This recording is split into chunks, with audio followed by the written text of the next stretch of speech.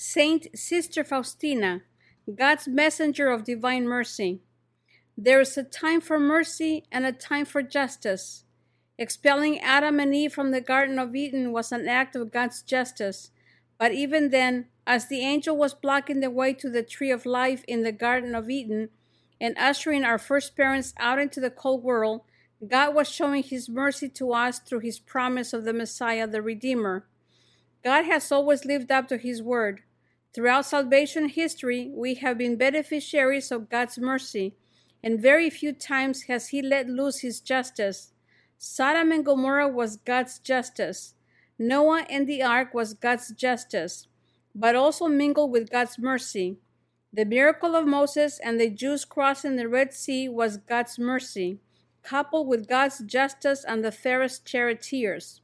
When finally we are in the last days, we possibly the end of the world at hand, and we are about to face the last judgment. At that time, the God of mercy will give way to the God of justice. God has continued to give us the benefit of His mercy down through the centuries. A powerful messenger of God's mercy, which parallels Saint Sister Faustina and devotion to divine mercy, is Saint Margaret Mary Alacoque and the promises of the Sacred Heart devotion. Through her, God manifested and made known His mercy through His Sacred Heart in the 17th century. We come to the 20th century, the dawn of the last century of the second millennium, and we find that God has sent us prophets and visionaries once more to warn His children. There have been many prophecies, including one by St. Don Bosco, that lend credibility to the strong belief that the second coming will occur at the end of this last decade of the 20th century. The world is behaving with the same insane euphoria as it did at the time of the fall of Greece and Rome. Decadence, promiscuity, concupiscence, and apostasy are rampant. If we were ever in need of God's mercy, it is now. And so, our Lord answers our prayers before we even know we need His aid. Early in the 20th century, the Lord gave us a simple servant, Helen Kowalska, born in the small village of Głogowicz, Poland, on August 25, 1905, the day before the national feast of Our Lady of Czestochowa. Poland is much like Mexico, 95% Catholic, but 98% Czestochowan. They have always had a great devotion to Our Lady under that title. She has saved them from utter destruction many times in the history of this troubled country. Poland has been dominated throughout the centuries to a great extent by her next-door neighbors, Germany and Russia.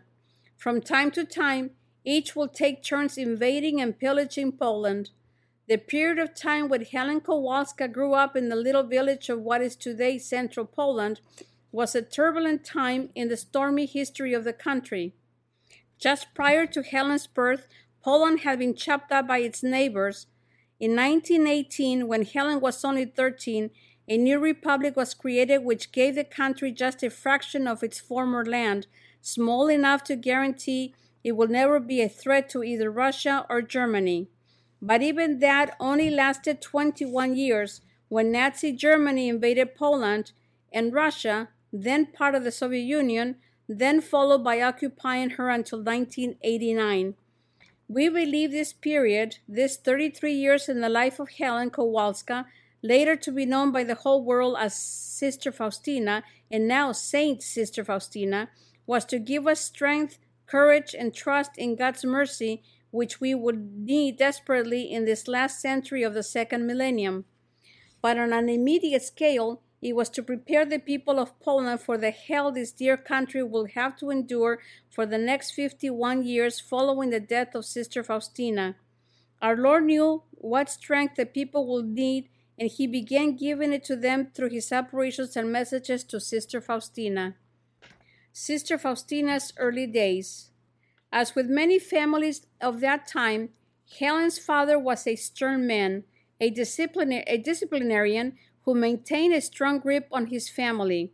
He was also, however, a very spiritual man who prayed diligently. In her diary, Sister Faustina writes how impressed she was with the way her father prayed. But for the most part, the children received their religious training from their mother. Marianne Kowalska was a very loving, pious woman who insisted she give her children a strong foundation of the faith so that they too would be able to pass this on to their children. Daily prayer, the rosary, observance of Lenten and Advent fast, and abstinence were all part of Helen's upbringing. Although they never had money, the parents gave high priority to trying whenever possible to save a little to buy books on the saints. Helen loved to hear stories of the monks and hermits. She used to share these stories with the children with whom she played. Helen felt the strong presence of the Lord Jesus in her heart from an early age. She tells us in her diary that when she was 7 years old, she felt a call to the religious life. From the age of 7, I experienced the definite call of God, the grace of a vocation to the religious life. It was in the 7th year of my life that for the first time I heard God's voice in my soul. That is, an invitation to a more perfect life.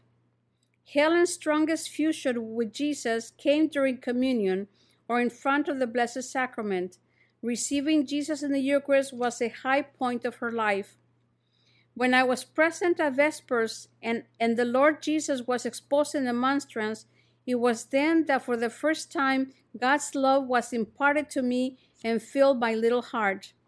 At another point, she wrote in her diary, "The most solemn moment of my life is the moment when I receive Holy Communion, and for every Holy Communion I give thanks to the Most Holy Trinity." If the angels were capable of envy, they would envy us for two things.